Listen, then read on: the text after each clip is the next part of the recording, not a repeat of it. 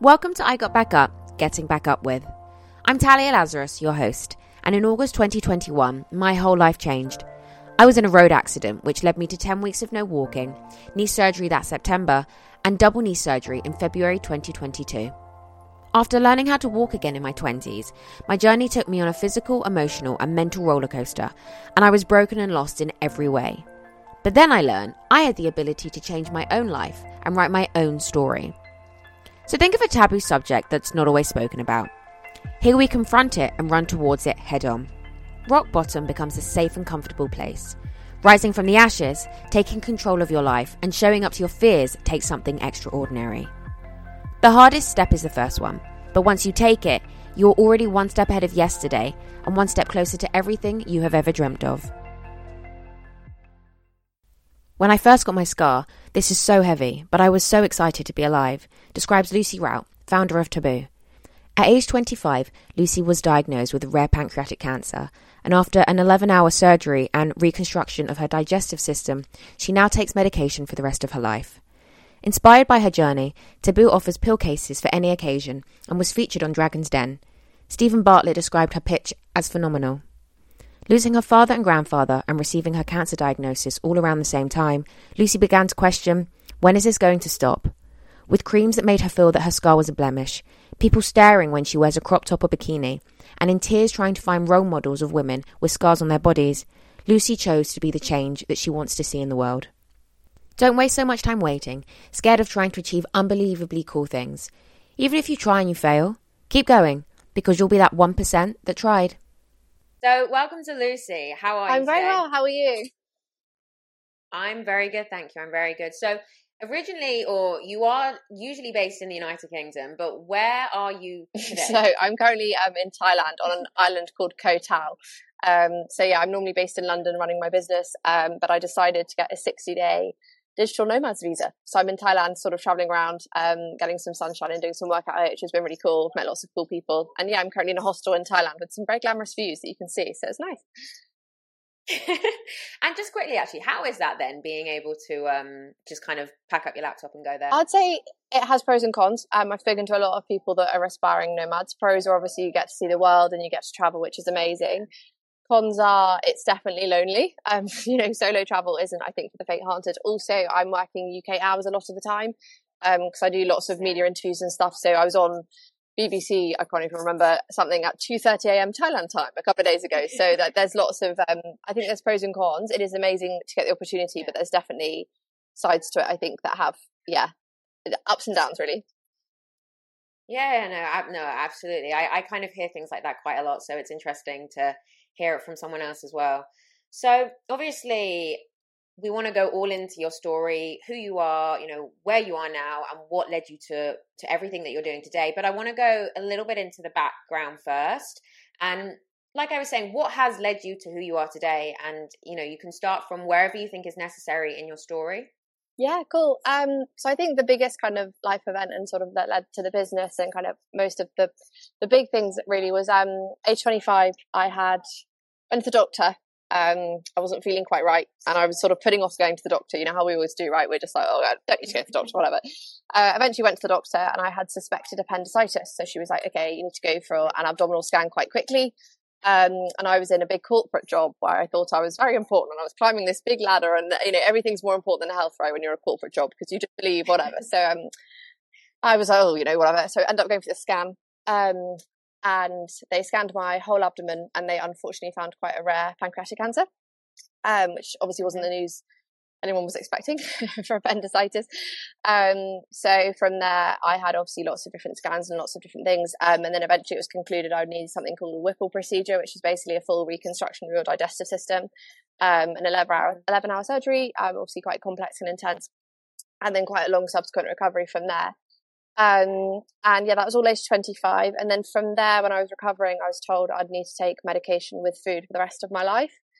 Which was obviously, again, a bit of a surprise. I was learning to kind of drive my new disability, but also now coming to terms with the fact that, to be honest, a lot of my life was going to be defined by medication. That for a 25-year-old who was previously completely healthy and had never taken anything stronger than a paracetamol, was obviously quite a big thing I don't want to say quite a big pill to swallow, because that's a bit cringe, but you know what I mean? And so, yeah, I kind of got through all of that and was like, okay, I'm going to make lemonade out of this. I don't know what yet, but I'm going to do something positive with this. And I remember one of my favorite things telling people is I found an email I'd sent at 2:00 in the morning when I was in intensive care to the Great British World Book of Records. And I'd written to them saying that I wanted to be the fastest person in the world to run a marathon dressed as a pancreas. And I remember the nurses were like, what, you're intensive care, like, what are you doing? Like, go back, you need to be resting. And I was just like, no, because of the marathon. And then people would, like, I couldn't walk or anything at the time. So I always knew that I was going to try and do something positive. And then, yeah, I just learned about this medication, sort of spoke to different people in the community. And then the small business idea formed. And ever since, I guess we'll go on to it, but ever since there, I've just been trying to advocate and make lemonade is what I keep calling it. Try and do something positive, or make limoncello, depending on who I'm speaking to. But, that was kind of a time and moment for me in my life where I just decided that I was gonna. I think pancreatic cancer is a really difficult one, because 9 in 10 that have it don't get longer than 5 years. So it's a really tough thing to live with, knowing that statistic and being the 1 in 10 that is okay now, if that makes sense. I say okay, obviously when you live with the Whipple it's very different, but yeah, so for me that's a stat, and that's something that I've really struggled with, and really had to live with. It's quite tricky to live with, basically, because you feel unbelievably privileged, but you also feel, I guess, a little bit guilty, and there's just a lot of weird emotion kind of things going on there. So I've just been determined ever since to try and do something positive, and that's kind of where the journey is started. Yeah, it's really interesting that I mean, that's the thing, is a lot of the people I speak to, it's really interesting that what they've been through, obviously, then, like you said, it changes everything afterwards. And for you, making lemonade, let's say. But do you think that was that something you wanted to do before? Had you wanted to help people before, do you think? Or was it that life-defining moment? No, I've always wanted to help people. So my background before that, I was working for Unilever in sustainability and social impact. So we were doing loads of cool things we did a cool collaboration with Netflix, for example, all around sex education and taboos around sex education, all working in sustainability, did work with UNICEF. So I've always wanted to help people. I think for me, getting cancer supercharged it, A, but also B, gave me this kind of, it's hard to describe. I always try and describe it to people. It gives you this, once you've beaten something like that, it gives you this relentless self-belief and this relentless kind of feeling of, if I can do that, I can do anything. So I'd always wanted to have my own business, but I'd always thought, maybe I'll wait to, I don't know, age 40 or whatever, once I've got more experience and I know what I'm doing and whatever. But after sort of that experience, I just thought, actually, I'm going to start my own business now. I'm not going to know what I'm doing, but I'm going to try. I'm going to get on Google and just start learning. And yeah, that kind of really supercharged and accelerated getting started, and was kind of the kick that I needed. But yeah. Yeah, I think it's interesting as well, because I think a lot of people want to do things in their life, but they're like, I'll do it. Yeah. I'll do it in a year. I'll do it in 5 years. I'll do it. Yeah. I'll do it when I'm married. I'll do it when I've got kids. I'll do it. But I just think that there is never a right time. There is never really a right time. And the longer you keep holding something off, the longer it doesn't happen. And then eventually one day it's just not going to happen. I completely agree. And to be honest, I felt the same with travel. So I've always wanted to come to Thailand. But I was like, and I quite recently got out of a long-term relationship. I was like, okay, I'll wait until I've got a new boyfriend, or I'll wait until I'm a bit more, a bit more body confident. I struggle quite a lot with body confidence because I've got a big scar now. My body's really different. So I was kind of waiting. I was like, I'll just wait, or I'll wait until there's a better time for the business, or I'll wait until, the media stuff's calmed down or whatever. And then I just thought to myself, actually, book a flight, figure it out when you get there. And it's been one of the coolest experiences I've ever done. But I think, to your point, I think we waste so much time, and it, breaks my heart to think how many people could be achieving such unbelievably cool things if they just stopped waiting and just started trying. And that's the message I push to anyone that will listen to me. 9 in 10 startups fail. My startup might fail. I might completely fall over. Going into Dragon's Den, I thought, oh my God, this is never good. All I'm going to do is leave with learning. And I left with what the media have very kindly called the best deal in 20 years. So my biggest message to anyone who reaches out to me, I get a lot of emails saying, I don't know how to run a business because I don't know what I'm doing, or I'm too scared to start a podcast. I'm too scared to start this. Yeah. My message to everyone is just try. Like, no one knows what they're doing. If you're starting a podcast, your first 200 podcasts will probably have one listener each, and it will probably be on and then maybe someone else might listen to the second one, and then the third one, and you just have to keep going. It's the same with So when I started my business, I had no money, right? I had nothing. And I was like, right, okay, I don't have any money for advertising, whatever, but what I do have is social media, and what I do have is I can try and get some PR. So I wrote to like thousands of journalists, right? Everyone ignored me. And then eventually I sent an opinion piece to Forbes magazine, and they published it. And I was like, cool, okay, right. And then from there I sent the Forbes piece to Sky TV, and I was like, can I have a business segment? I thought they were going to say no. They said yes. And I was like, okay, great. Then I got scouted for Dragon's Den. So my biggest message to anyone is try, send 20,000 cold emails. If you get ignored 20,000 times, that's absolutely fine. Just keep trying. No one that you see in life that's been successful rolled out of bed and got that. There's been 50,000 cold emails behind someone landing a space in a big retailer, or there's been 20,000 failed audition tapes for every single successful artist that then has made it. Or, one of my best friends at the moment, she's called Victoria Jenkins. She's the founder of a company called Unhidden. You should get her on the podcast. She is the first fashion designer to have an adaptive runway show at London Fashion Week. So basically clothes for people with disability. It took her 8 years. She wrote to Vogue probably 50,000 times. She's been ignored. She's sent samples. She's gone. Fashion is such a difficult industry to get cut through. She's worked so hard. And last week she covered Vogue. And you just think, but again, she didn't roll out of bed to get that. That was 8 years of hard work. So I think, my biggest advice to anyone who asks me is just keep trying. The biggest limiting factor is your own self-belief and just not getting out of bed and trying. And once you start trying, amazing things can happen. But equally, there's normally 20,000 fails behind them. No, I couldn't agree with you anymore. I really couldn't. And it is just a case of never giving up. Just keep trying. And it's learning to be okay with failure, because a lot of people hate failure.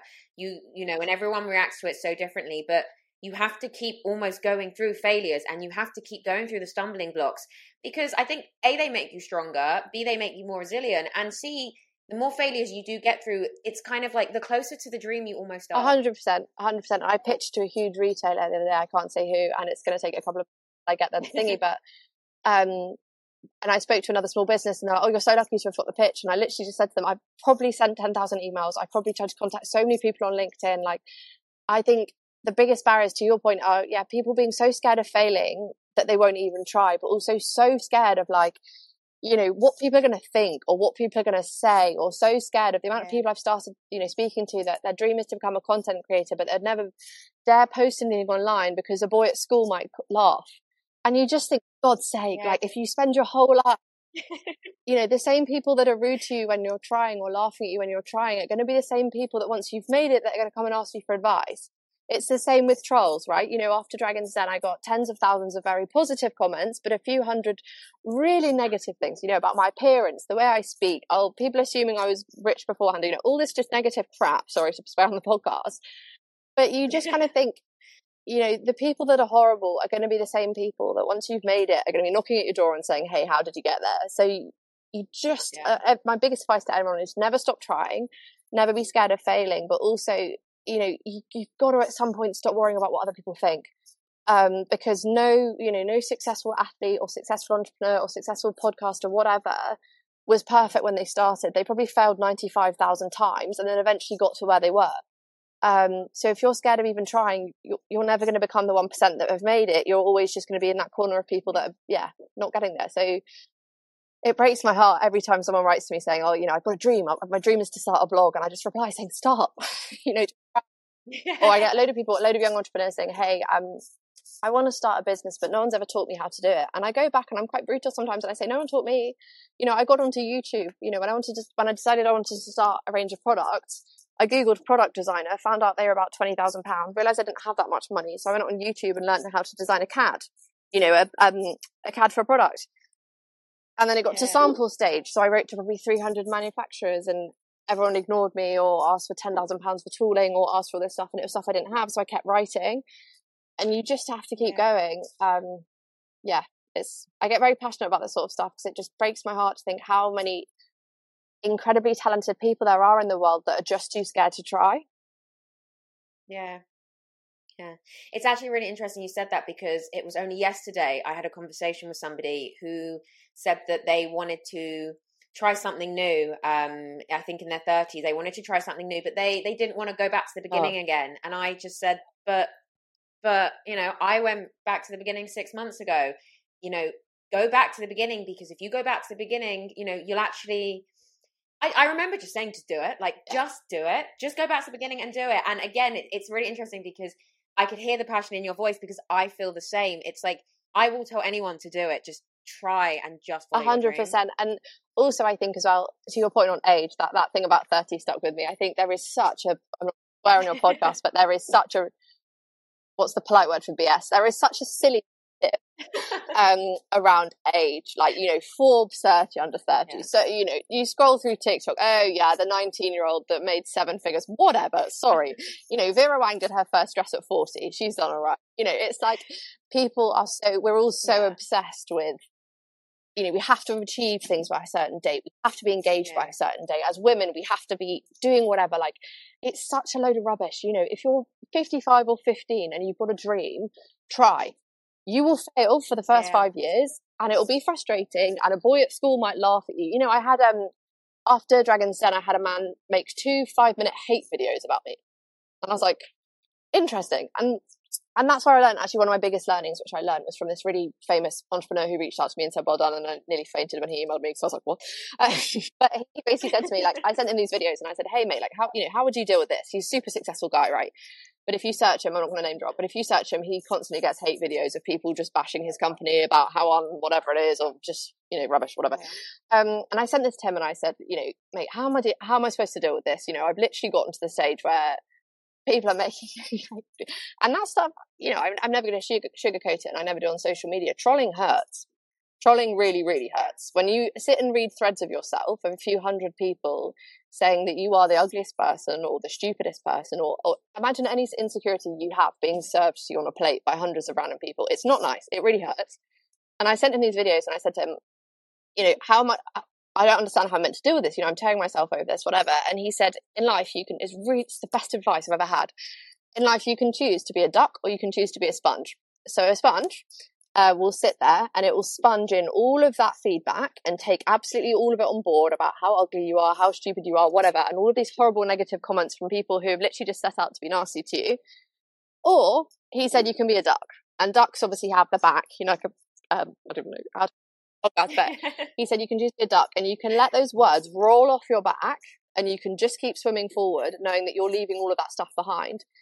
And it's going to sound silly, but it was the best advice I've ever been given, because I remember just thinking that, I'm just thinking, okay, right, I'm just going to stop. He was like, stop reading it. Stop. He said to me, you know, they're over here, you're over here. Like, you're succeeding. These people, their purpose is, you're succeeding and you're trying. These people have a purpose of just trying to tear you down. Just let them do their thing. Be a duck, don't be a sponge, and just keep going. And it was the best advice I've ever received. And this guy has exited companies for God knows how much money. He's been so relentlessly successful, and he's done so much good in the world. He's got his own foundation, whatever. But for me, that was one of the most powerful pieces of advice I've ever received. And now if I get negativity or trolling or hate or whatever, I just kind of let it wash off. And I just try not to take it in, because I think if you accept, you know, Dragon's Den gets 7 million viewers, right, each episode. And if you're to take on the opinion and the weight of the entire world, in particular in social media, where it is often, unfortunately, such an angry place, you know, it's such a place of hatred, of these negative accounts that just want to tear people down, and they just purely exist to be unkind. You can choose to absorb all of that, and you can choose to pack up your business and close your social media accounts and let those people win, or you can choose to let it roll off you and just keep going. Obviously, if I get feedback that's constructive or helpful, then I always take it on board. Whenever I get a customer being like, hey, you know, I'd love it if your pill cases did this, I always go back and say, thank you so much, that's really helpful feedback, product development, whatever, and keep going. But if it's literally just, you know, an anonymous account saying that's the ugliest girl I've ever seen, you just kind of think, at first, honestly, I sat and I tore myself apart. I've always been very insecure about my appearance, my personality, the way I speak. You know, as young women we are, right? We tear ourselves apart over everything. But having a few hundred people tell you that message again and again and again and again, honestly, it eats you. So yeah, duck or sponge is my advice to anyone that asks, when they say like, oh, you know, I've had trolling, I've had hate. My auntie says my business is a stupid idea. You know, my sister's dog doesn't like my business idea. I just say duck or sponge. You know, and I think if you're getting consistent feedback from the people that you love and you care about your business, or really successful entrepreneurs about your business, maybe, you know, think about it, pivot if you need to. But if it's a random hate account on TikTok, honestly, your love, and your energy is far too important and precious to care. Sorry. Yeah. Yeah. No, and I agree with you. I agree. And it's really interesting when you talk about the physical side and the appearance, and especially body positivity, how people can say things, to people about what they look like, what they sound like, or just in general their body. And obviously, you have a scar on your body, and people have scars all over their body in all different shapes, sizes, and places. So and you mentioned body positivity before as well, so how has that journey just in general been for you with learning with how to live, and with what's kind of the scar, and kind of what's happened since? It's a really good question, actually, and I've never properly thought about it, so let me just No, I have. So I've been on a real journey with self-acceptance. So when I first got my scar, this is quite heavy, so sorry, but I was so excited to be alive, and I was so excited to be out of hospital that I thought my scar was the best thing in the whole world. I absolutely loved it. For me, it was this undeniable sign of strength, and I was like, this is the coolest thing I've ever seen. I absolutely loved it for like the first, I reckon, 3 months of recovery. So for 6 months I was in physio. So my first physio was learning how to walk again. It was learning how to breathe from your diaphragm again. It was really starting, and I'm a gym girl, so I'm used to being able to squat 60 kilos. So for me, this was like, right, we're really starting from the beginning. I got really thin, whatever. So I had to rebuild myself back up, and I saw my scar as such a sign of strength. I thought it was amazing. I loved it. And then I started, two things happened. Number one was I would wear crop tops out in public. And that's when I soon came to realize that the staring started. So I can't go to a beach now or out in a crop top without people staring. It's just kind of how my life is now. And the comments started. So often, I think it's interesting with physical difference and disability, I talk about this quite a lot. Often people make comments that they think are really well-meaning, and they genuinely come from a really, really lovely place. But when you're on the receiving end of them, all they do in that moment is catapult you into someone that feels different. And sometimes in life, when you're in a big social setting, all you want to do is just blend in, right? You just want to kind of be in a group and be in a pub or whatever. So I had lots of comments from people that were really, really well-meaning. Things like, oh my God, I love how you're brave enough to get it out. And you kind of think, okay, it's just what my body looks like. I'm just on a beach in a bikini. It's not me being brave. It's not me making a political statement. It's just me being in a bikini. Or like, in the gym, I remember I was in a crop top and leggings, and someone was like, oh God, you're so bold. And I was just like, this isn't me making a statement. This is just me going to the gym. Like, and I remember that sort of started to taint my confidence a bit. And I was kind of like, okay, brush them off. But once you get enough, and also I think it's just learning to live with something you're not used to. So I've always been able-bodied. I've never really had anything about me that's different that people would stare at, so I'd never really had that before. So it was learning to live with that. Then also I started using, I quite openly bash them, to be honest. I started using scar creams and stuff just to make it more healthy and whatever. And I think when you read the messaging enough that your scar is a blemish or an imperfection that you should be trying to get rid of, you really start to believe it. And it sinks in. I think as young women, right, we've been told in the media since we were 5 years old that if our bodies get bigger, it's a problem. If we're hairy, it's a problem. Our whole body is just a problem the whole time, according to mainstream advertising. But the scar cream adverts, the messaging is stuff like remove your blemish, cover up your thing, clinically proven to dramatically reduce appearance, and you just think that stuff really sits with you and it really sticks.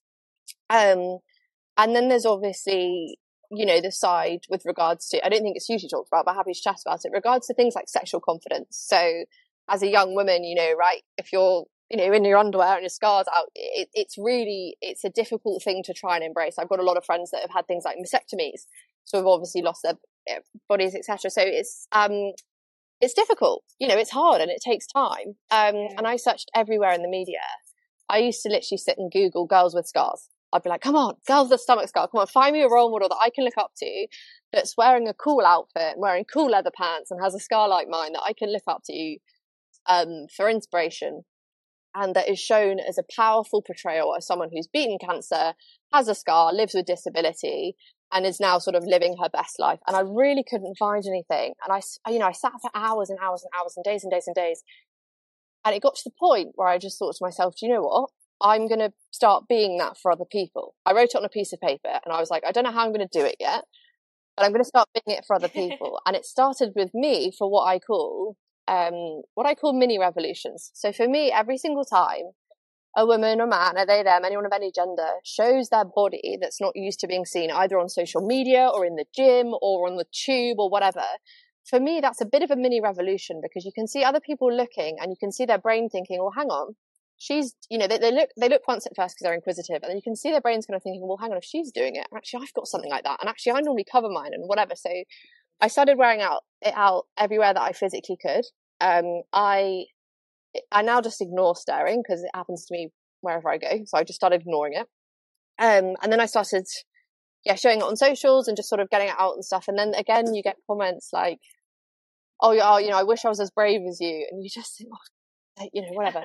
And then obviously there was the media side. So when I was when I got my first press coverage in Forbes, I made a huge point of wearing my scar out. So I phoned a friend and said, hey, I've just been covered in Forbes and they need press photos. And I'm not really sure what they are, but I think we need to take some cool photos of me in a suit with a pill glass full of pills. And she was like, okay, sure. So we found this suit. And we took these photos of me with my mascara out, and that's when it started.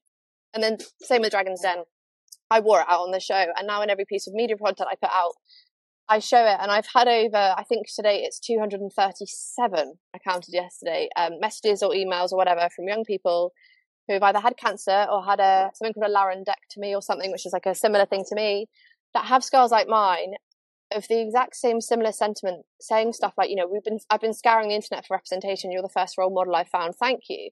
Or I had a woman the other day, if I start crying, no, I'm not, because it's embarrassing, but I had a woman the other day saying, hey, I had open heart surgery and now I have quite a similar scar to you.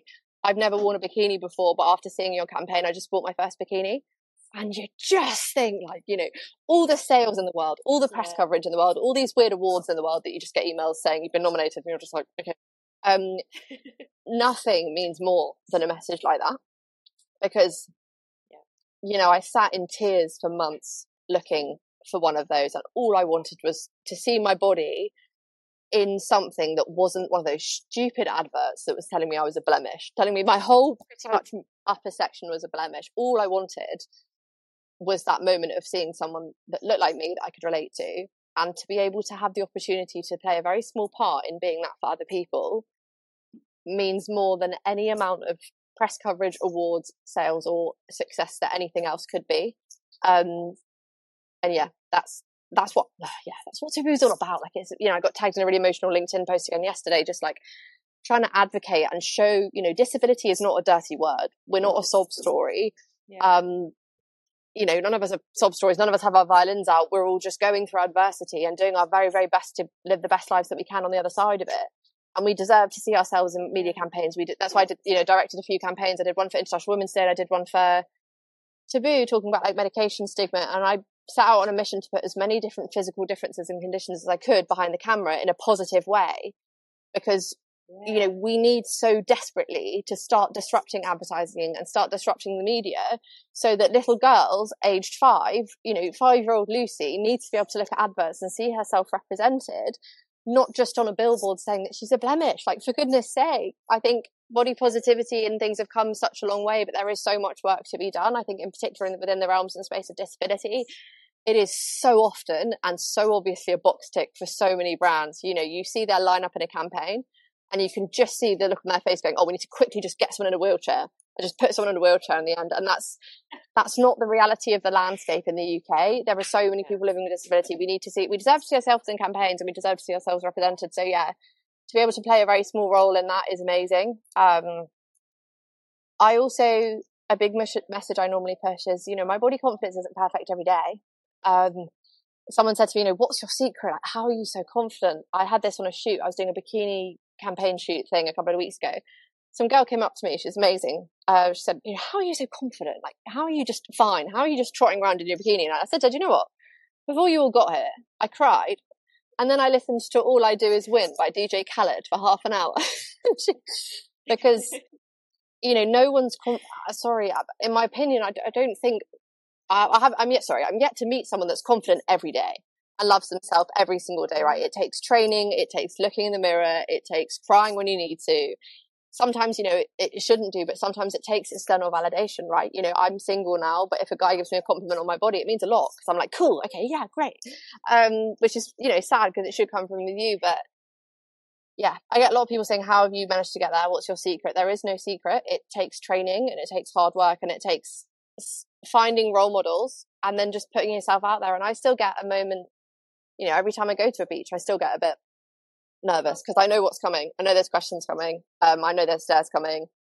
I know there's some sort of backhanded compliment coming where people genuinely mean their best. But yeah, I still get nervous when people see my body. I think that's quite normal. But I've come a long way. It's a journey. It's a journey of acceptance for everyone. I think whether you have a scar or not, I think everyone has to go through their own journey of acceptance. And even if I think finding self-love is hard, but if you can find a place where you're at peace with your body and you stop letting it hold you back from doing things, I think that's where the magic happens. How many people, haven't been to a beach because they're worried about something as stupid as cellulite? For God's sake, guys, take it from me, when you're 25 and you're being handed a cancer diagnosis, you are not thinking about your cellulite. You are not thinking about the circumference of your left thigh that you've hated since you were 8 years old. You're thinking about your family and your friends and your memories and the future that you hope you're going to have, but you're not bloody sure, to be honest, when you're in a PET scan. So yeah, my biggest message to anyone that will listen to me is, even if you can't find self-love, because I think 10% of us can, it's so hard to get there, just accept yourself and just be kind to yourself and show your body the respect and kindness that you would show other people, and speak to yourself with the same respect that you would to your friend. If your friend came up to you and said, I think I'm the fattest, ugliest person in the whole world, you'd give them the biggest pep talk in the whole world, and you tell them not to be ridiculous. So I just always try and say to people, please, please, please, always speak to your own body in the same way you'd speak to your best friends. Yeah. But it's hard. Life is short. For God's sake, we all just need to stop caring, is basically my headline. Life goes very quickly, as what I've noticed. Life goes so quickly. And what was interesting, and when you said the whole thing about, but you're not going to wake up every day and be 100% confident or 100% happy every day. And I think people don't realize, they think the journey of self-acceptance and self-love means that they'll get to a finish line where every single day they get to wake up in a certain way. And those days they don't, I know people, they panic, they shut down, it's destroying, because they think, wait, no, I was happy yesterday, why am I not happy today? Why am I insecure today? And you hit the nail on the head. It is a journey, and even when you do get to, please God, a happier, a healthier, anyone in general, a happier, a healthier, more positive place in your life, I think it's still important to understand that, that doesn't mean that a random Tuesday you're going to wake up and feel $100 that day, £100, whatever. You have to kind of wake up and know that if you haven't woken up in that way, it's okay. It's really I completely agree with you, and I think as well in those moments it's so important to find who your allies are, right? And also be an ally to other people. So I've got loads of friends that are normally super confident, but you can see a day, what a baggy t-shirt, whatever. And I think in the grand scheme of life, physical appearance is just the least important thing in the whole world. Literally no one cares. I'm not friends with my friends because of the way they look. I'm friends with them because of the kindness in their heart and their care and their compassion and how much they make me laugh and whatever. But, if you can be an ally, I always say this to people, if you see someone that looks beautiful, or you love their outfit, or they've got, they think they've got beautiful eyes or great hair or whatever, just go and tell them. I think the more we can bring each other up and the more we can bring the world up, but equally in tandem disrupt advertising as much as we can to show these positive portrayals and representations of people of all different shapes, sizes, genders and backgrounds, I think then you create the perfect storm. Yeah, I think there's two things. There's mini revolutions. There's us all being allies and helping each other, but then there's also disrupting the mass media at scale, which God knows we've got a lot of work to do, but we're all out there trying. So yeah. Yeah, no, I agree. And also then I obviously wanted to speak about taboo, because now you've mentioned it a few times, and for anybody that doesn't know about it, kind of what is it, and why did you get to create it and build it from where you were? So I take medication with food. I will do for the rest of my life. It's something called prion. It's a pancreatic enzyme, and I used to feel really awkward administering my tablets in public. I used to just find it a bit awkward. getting them out, at dinner table or whatever. And I got some quite awkward comments for doing so. And I searched the market for a pill case, just a stylish pill case that at the very least would look a bit nice that I could keep them in. And I was really surprised to find next to nothing.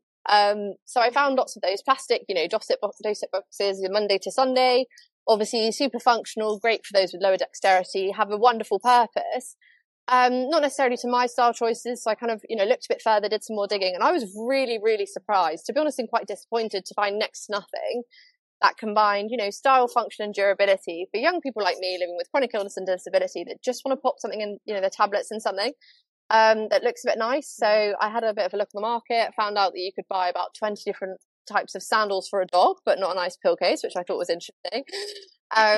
So yeah, that kind of, I thought, okay, right, I'm going to build a pill case business. I'm not really sure how I'm going to do it, but I'm going to build a pill case business, and the brand mission is going to be remove the stigma around medication by opening up the conversation. So I got onto YouTube and learned how to design my first ever products. I did 3 different 7 days software free trials to learn how to design my first ever CAD. Then I emailed hundreds of manufacturers, eventually got 2 rounds of sampling, did some prototyping, and then I invested everything I have into my first minimum order quantity, which was obviously very nerve-wracking.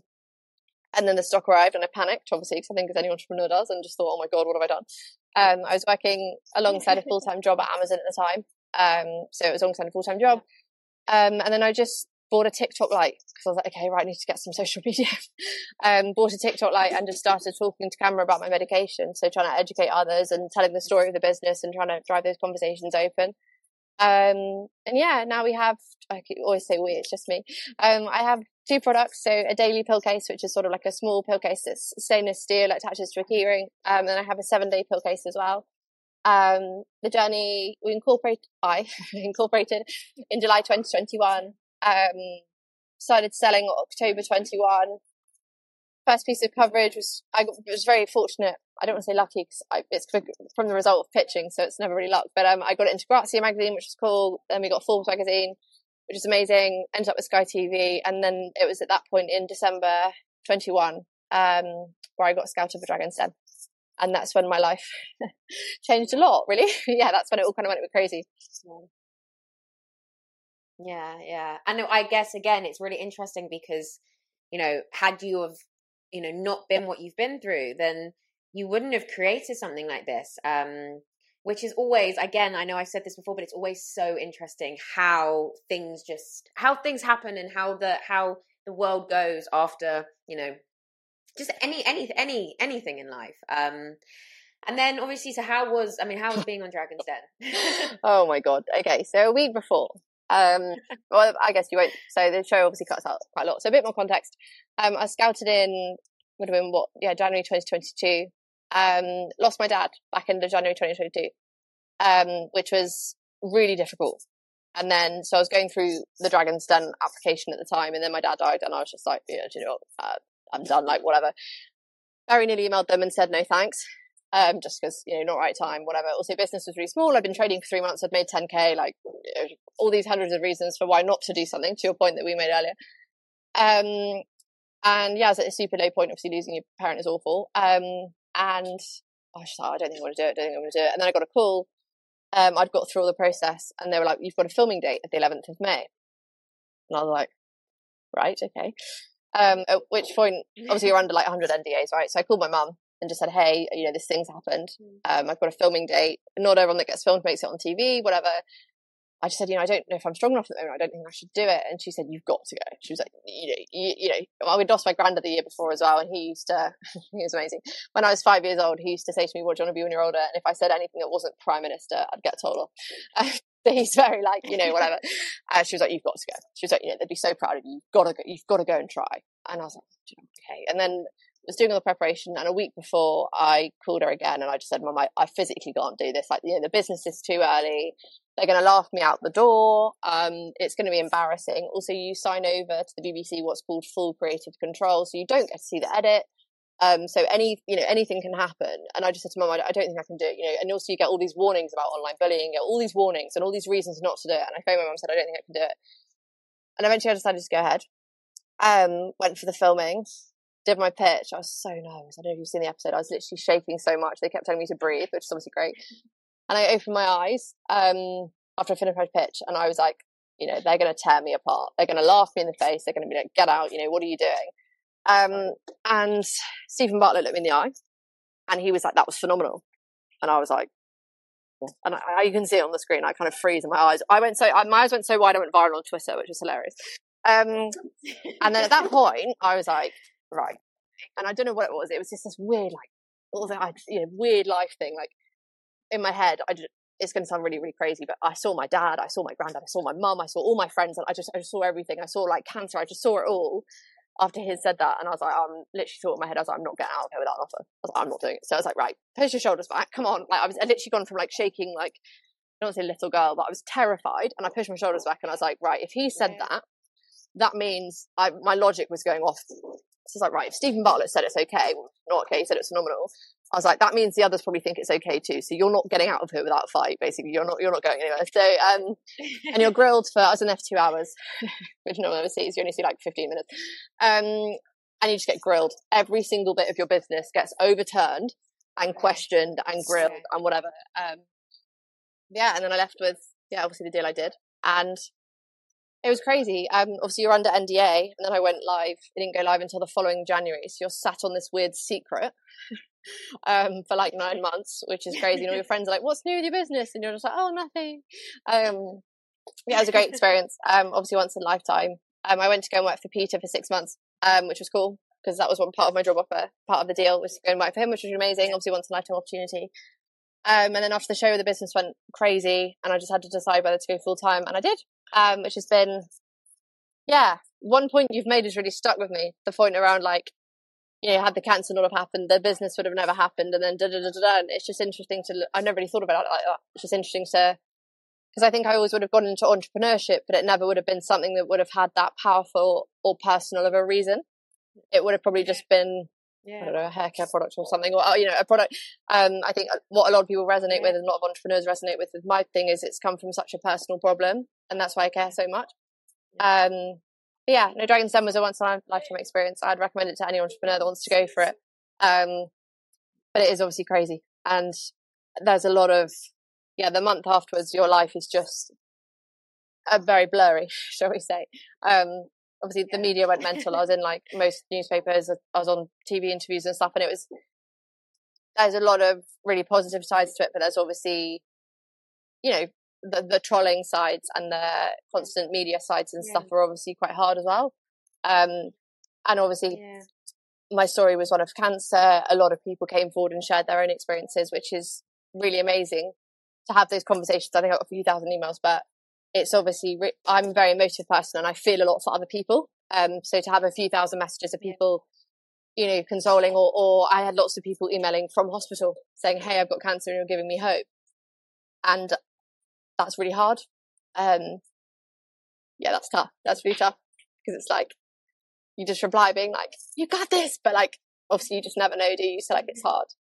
It was amazing experience, absolute roller coaster. I'm sure any entrepreneur will attest to that, but really glad I did it, and now really excited and blessed to have the opportunity to kind of try and help more people and spread the word of the business and all the campaigns and stuff. I think you've probably seen them on Instagram, but like just do more work like that and get more cool messages from cool people. So it's great. I think what I love about what you said as well is leading up to something like that. You just kept saying no, and there were so many reasons why you weren't going to, and you didn't want to. And I think you said earlier, the only person that gets in the way of us is ourselves. And all these different reasons to say no. Even the week before, you were saying no, I'm not going to do it, and you took the plunge. You stepped out of the comfort zone and you faced your fears. And I think that's what it really is, isn't it? It's really just, it's walking into your fear. It's walking straight into the fear. And like you said, you even went with the ideology that, they were gonna, slaughter you. And people have watched it enough times to know that they do sometimes. But I think what's interesting is that you even went in with that idea as well. And it's quite nice to see and to hear that when you then heard someone like Stephen Bartlett say, you know, it was phenomenal, just the surprise that you personally had, I think just shows that, you know, just really kind of where you were going with this and what you were really doing. And that really, if you do walk towards your fear, just how amazing some of the things after. Yeah, I really completely are. agree. And I think also for me, it was a good learning. And so I'm a big confident. I spoke to, I think it was BBC Women's Hour about this. I'm a huge believer that confidence needs to come from within, right? But I think in that moment of complete and utter fear paralysis, whether you're pitching to a huge retailer or you're on Dragon's Den or whatever, in that moment where you are so unsure of yourself and no amount of confidence coaching, whatever, is going to get you through it. That's what I always say to people. Get confidence from literally wherever you can. So if you're searching in here, if you're searching in your heart and you can't find it, and you know it means a whatever multi-million-pound mogul says something, and you're able to latch onto that and run with it, run. And then it happened. He said that, and then Peter Jones said something else about, like, you know, well, I don't know, whatever. He said something really complimentary, and I was like, right. And I took them. And, you know, in that moment, I think it was it's fight or flight, right? I could have just took it and been like, okay, cool. And then fallen back into, but I'm still useless and they're still going to hate me and da da da da da. Which honestly, had they have done that, I would have never got an offer, because the next 2 hours, little did I know, it is literally a grilling. They go into every aspect of your business. You have to know your maths within 2 seconds. You have to know da da da da da da. And I think had I not been able to use his words and then Peter's words as like almost a stepping stone to pull myself up a bit and be like, right, come on now, like they've said something positive, you know, push your shoulders back and get on with it, and come on now, you're going to fight now, then I would have never got an offer. It was just being able to in that moment be like, right, I don't have any confidence in myself. There's a camera crew of 7,000 people over there staring at me, which they're telling me to ignore. Take confidence from wherever you can. So I say to people, you know, even if someone leaves a positive message on your Instagram account, or I spoke to an entrepreneur the other day who's cash negligent at the moment. Basically, their business's money is just, they're struggling. And I gave them a bit of advice about financial literacy, etc. But the other thing I said was, they were like, I'm super demotivated, I'm super this, I'm super that. I was like, what is your why? Like, why did you start this business? You know, for me, the reason my why that I refer back to every single day is a message I got in November 2021 when I first started TikTok, and it was from a mum called Trin. And her daughter, who's 14, had seen the product. She'd had a similar surgery to me, and she'd seen my TikTok, and she'd gone to her mum and said that she'd never felt more seen or represented. And that for me is my why. I'm not going to cry for the second time on this podcast. Classic. That for me is my why. I have it screenshotted. It's saved on my phone, and every single time that you get a rejection, or your business is about to fall over, or you're having a day where running your own business feels like pushing sand up a hill, I read my why, and that's the thing that keeps me going. So anyone that asks me, I say, you know, find your why. And I also think, you know, if you're a business owner and your why is solely to make money, obviously money's important, right? Money makes the world go round, and you need to. You're always really going to struggle with that intrinsic motivation of like, why am I doing this? Why am I actually here? What am I actually trying to do? Obviously, you have to keep your balance sheet. You have to keep your business cash generative. You have to keep all the numbers in the right direction. But I think if you're solely doing it for money, I think you can really tell the difference between business owners that are, but also versus people that have started with some sort of purpose, either sustainability or kind of social impact. Yeah. Yeah, no, it's all really, really, really interesting, and I agree with the sense of why. You know, it is really finding why, and even if that why is tiny, and no one else has to understand the why, if it's the why that helps you get through that milestone or that day or even that hour or whatever it is that you need to do, that why can be so instrumental and so important. And it doesn't, like I said, it doesn't have to make sense to anybody else. As long as it makes sense to you, then absolutely, I agree, find your why. And I wanted to then also just ask, you know, you said you were 25, obviously, when all of this happened. And, you know, no one can lead you, set you up for anything like this. No one can give you advice leading all the way up to this of how to cope with it, how to handle it, especially mentally. So I just wanted to ask, how mentally, how did you take it on? How did it, you know, how did this it is going to sound crazy to you because you never had cancer, but for a lot of people that have had cancer, it makes sense. I built a spreadsheet. So I was like, so at the time I was in Unilever, I was, you know, flying high, corporate job, whatever. And then I got obviously this diagnosis, and I had between diagnosis and surgery, I think a month. If that's right. Yeah, about a month. Of like, but obviously it's like back to back. It's a PET scan, it's a whatever, it's a biopsy, and I built a spreadsheet because I had absolutely no idea how to cope with it. I didn't want to get upset. I didn't want to get upset at work. I wanted to keep working till the very end. I didn't want to talk about it with anyone. I didn't want to get a therapist. I didn't want to tell my friends. I just, like this can sound so stupid, but my personal brand was Lucy, who was the work social sec, who would always organise the trips to the pub, who was baking birthday cakes for everyone. I did not want to be Lucy the sick person. I was like, what the hell? Like, no, I've never no, I was just like, I'm just not doing it. I just was like, no. And then my doctor's like, okay, cool. So I built a spreadsheet and I basically decided I was just going to do it one scan at a time, one, blood test at a time, one whatever at a time. Did the same in hospital. So I didn't cry in hospital.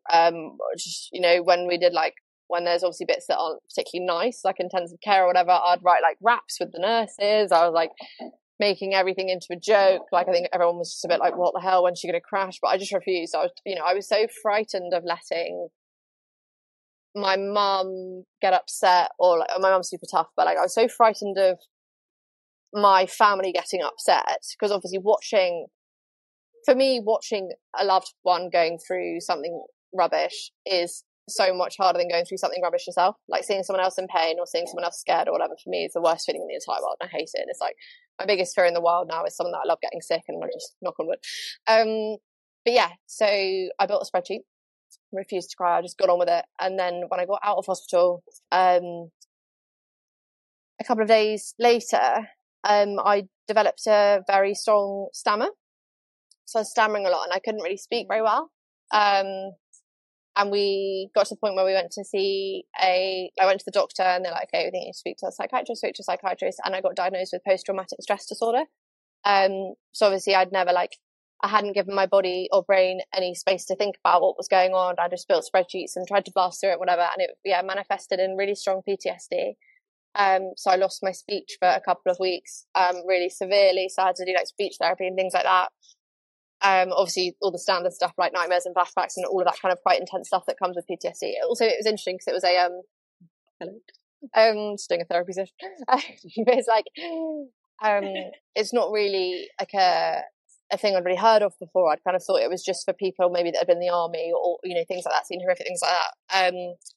So I did therapy. I was offered antidepressants. I didn't take them, but I did a lot of therapy to get myself better and things like that. But I think, one of the charity partners I've supported, so Taboo does a lot of charity work. We support, it's me. We donate a lot to charity. That's a big part of what I do. And one of the partners I have supported in 2022 was a charity called Life After Cancer. And they did a study and they found that 9 in 10 of the people that go to their support groups find life after cancer harder than cancer itself. Because you're learning, when you're in cancer, you have these plans and you've got these nurses, whatever. And then afterwards, you're just kind of left with this new body. Lots of my friends, for example, in their early 20s have menopause or are infertile now. Or like me, live with a load of, rattle like a medicine cabinet, whatever. And obviously the mental side, when you're in it, you are so just determined that you're going to get better that you don't give yourself any headspace of, well, what next? And then, so the mental side, was tough. Yeah. Nothing really prepares you for it. And also there's just so many small life milestones to get through. So it's the first time you have sex again with your new body, or the first time you go to the beach with your new body, or the first time you go on holiday with your new body. There's all these weird sort of life milestones. So I got myself a lot better. And then after Dragon's Den, and just kind of everything, lots of other things in my life had changed again. That's when I noticed I was sort of struggling a lot more. And I think there'd been a lot of unresolved stuff that I just kind of put in the bin and been like, yeah, whatever. And last year I was speaking with a doctor who was like, okay, well, you've got depression. And I was like, no, I don't. She was like, no, you're depressed. And I was like, no, stop it. So I was like, cool. And I eventually decided to accept the help with the antidepressants. And I've been doing that and therapy and stuff. And that's been hugely life-changing for me. I think it's been such an interesting journey for me, because I think the whole brand mission is to remove the stigma around medication by starting the conversations we're too uncomfortable to have. I do loads of advocacy work in talking about things like antidepressants and getting people to talk about mental health medication. But when it came to me, when on 2 different times I've been offered it, I was like, no, I don't need it. No, I'm just going to get on with it. I'm just going to get over myself, whatever, all of this stuff. But for me, to be honest, accepting that medication has been absolutely life-changing. And obviously in combination with hundreds of other things that I've changed, it's slowly let me get sort of a bit of my life back. Yeah, I think there is such a huge stigma, you know, and that's why I love Dr. Alex so much from Love Island, right? I met him last year. He's awesome. And all his work he's doing, because he's a super successful guy, right? He's a doctor, he's an author and whatever. He also just happens to take, I think, acetylene, which is for his anxiety. And my whole stance and whole thing I try and push with Taboo is if you're being obviously you have to be really careful, right? So I'd never encourage anyone to do anything with their mental health. But if you're being referred by a doctor multiple times to try some medication or something, obviously it's up to your doctor and up to all of those things, and you're not taking it because you're worried about, you know, telling your friends, or you're worried about the stigma, or you're worried about what people might think, like, there could be this whole new life waiting for you, right? You know, if you're someone that's been struggling with mental health, there could be this could unlock this whole new world for you, which, to be honest, it did for me. And I just try and push to anyone that will listen to me, you know, it's literally just a pill. It's tiny. It takes 5 seconds to take. And it's changed lives for so many people. Some people take it forever, some people don't. Like, you know, again, I'm going to be really careful because I'd never encourage anyone to make any sort of decision, but I think this stigma and stuff has just got to go. And we've just, you know, you'd never feel embarrassed about taking a vitamin or something for your physical health. You know, if you're asthmatic, you never feel embarrassed about taking your inhaler. So I think, yeah, that's kind of been my journey. At first it was just therapy, and then after a while I decided to accept some stronger intervention, and it's been great. I don't know how long I'll do it for, if someone under care of my team and stuff, but yeah, my biggest message is just, there is no shame, there is no stigma. The majority of the most successful people in the world are all taking this stuff. We just don't talk about it. I'm sorry, I'm not in that group. You know what I mean? Most of the most successful entrepreneurs I've met are all taking anti-anxiety medication. They're just not talking about it. No one talks about it. So yeah. Yeah. How are you doing now then? Like, yeah, good. I'm in Thailand. Look at the view. No, I'm doing good. I think my biggest mantra with everything at the moment, obviously your mood is super up and down, right? But my biggest mantra with everything at the moment is just trying to keep saying that a bad hour or a bad day doesn't need to mean a bad day or a bad week. You know, I had a really raw conversation with my mum, like, how long ago? Just after my dad died, actually. And I remember saying to my mum, I said to her, like, and this is the first time I broke. I've never broken. I'm always not even glass half full, glass overflowing with fluid. And I remember saying to my mum, I said to mum one day, I was just like, when is this going to stop? You know, when, you know, I was given cancer, then straight away the world took my granddad. Straight then after that, the world took my dad. And then a bunch of other stuff happened. And I literally just remember it was the first time I broke, and I just said to my mum, like, when is this going to stop? Like, this is relentless now. Like, I'm age 27. This stuff shouldn't have happened. This, like, you know, obviously there's a caveat. Obviously there's a lot more people that have gone through a lot worse. But, like, I was looking around at my friends, and the biggest problems any of them had at the time were whether their genes fit them or not. And my biggest problems at the time were, you know, I've got a half a stomach now, and I've got all these disabilities, and my parents just died. And, like, I just remember thinking at the same time, I'm like, you know, when's this going to stop? And she gave me really good advice. She said, you know, life doesn't stop happening. You just, with each encounter, get stronger and more well equipped to deal with it. And she said, and it makes you also stronger and more well equipped to help other people. And that's always stuck with me. So now I've got a friend who just had a double mastectomy. She was going through cancer. And I've been able to be a really brilliant support to her, because I know all friends can be supportive, but unless you've lived an experience, it's really difficult to relate to. And you're also thinking, like, you know, what the hell am I saying to that? You know, you go out for dinner with a friend and they say I've got cancer, and you just think, what the hell am I supposed to say? Especially if you haven't had it. Whereas with this girl, I'm able to be like, okay, cool. So what's the next treatment? She's like, oh, I've got this. And I'm like, cool, I've had that. This is what happens. This is what you should do afterwards. Let's get you some this, and let's do that. And let's go and get your hair done because you're going to feel tired or whatever. And she's like, okay, cool. So yeah, one of the biggest bits of advice I got from my mum was, bad things don't stop happening. You know, life doesn't stop happening, but you get stronger every time. You get more well equipped to deal with it, and you get more well equipped to help others. And that's kind of what I hold on to, because I think it can be quite easy. Only happened to me once, but it can be easy when there can be times where the world feels literally relentless, right? Like, I had cancer, then my dad, then my grandmother, then all this stuff. And I remember just saying to my mum, like, this is going to stop. Like, when's this going to stop? And now I just try and see it as like one day at a time, but also when bad things do happen, I just try and keep that mantra of like, all it's going to do is make you stronger. All it's going to do is make you more well equipped to help other people. And you just have to, I think, cherish and enjoy life as much as you can, and enjoy every day as much as you can. You know, one of my biggest fears in the world, I have two. We're getting deep. This feels like the Diary of the CEO with Stephen Bartlett. We're all crying. My two biggest fears in the world are, number one is my friends or family getting sick, because now I've been sick, I know what it's like. Or number two, it happening to me again, because when it happened to me, I was, on this corporate career ladder with this big plan and all these, I call it unaltered certainty, right? I had this unaltered certainty of future, of what my future was going to look like.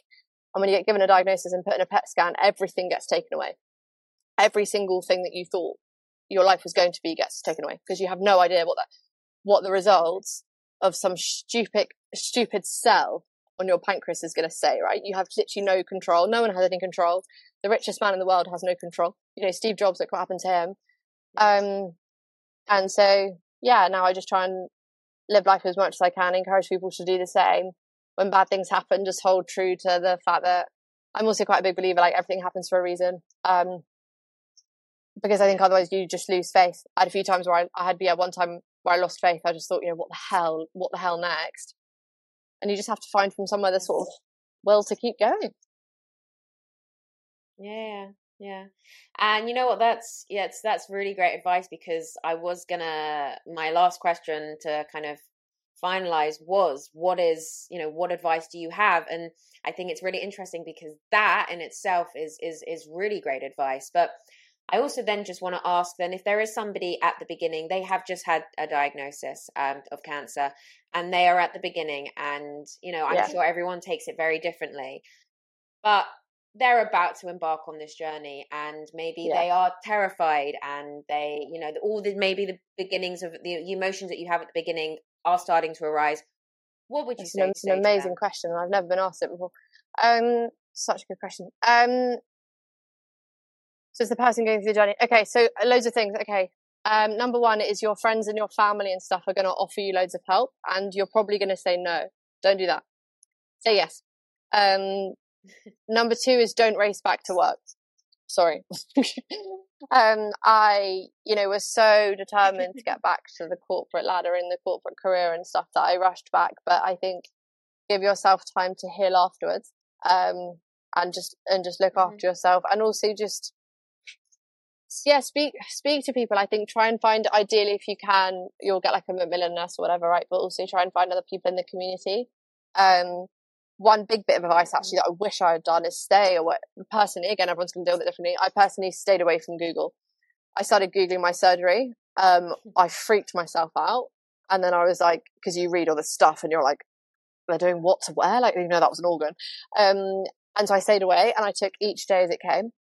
I took each test as it came. I took each whatever as it came. I always went in with no expectations, because I think one thing about cancer that no one really talks about is, you'll get given a plan, but things change, or doctors change their idea or whatever. So just try not to, focus too much on the plan, and just let yourself feel. That's one thing I didn't do. If you're having a rubbish day and you just want to sit and cry it out under your duvet, just do that. And if you want a mate to come and sit, don't be afraid to ask for help. I never asked anyone for help, and I think everyone thought it was really weird, but like, if I could do it all again, I would have said yes to help from one of my best friends, and just said, hey, do you know what? I feel physically awful. I've got, I'm upset that you're all in the pub and I can't be there.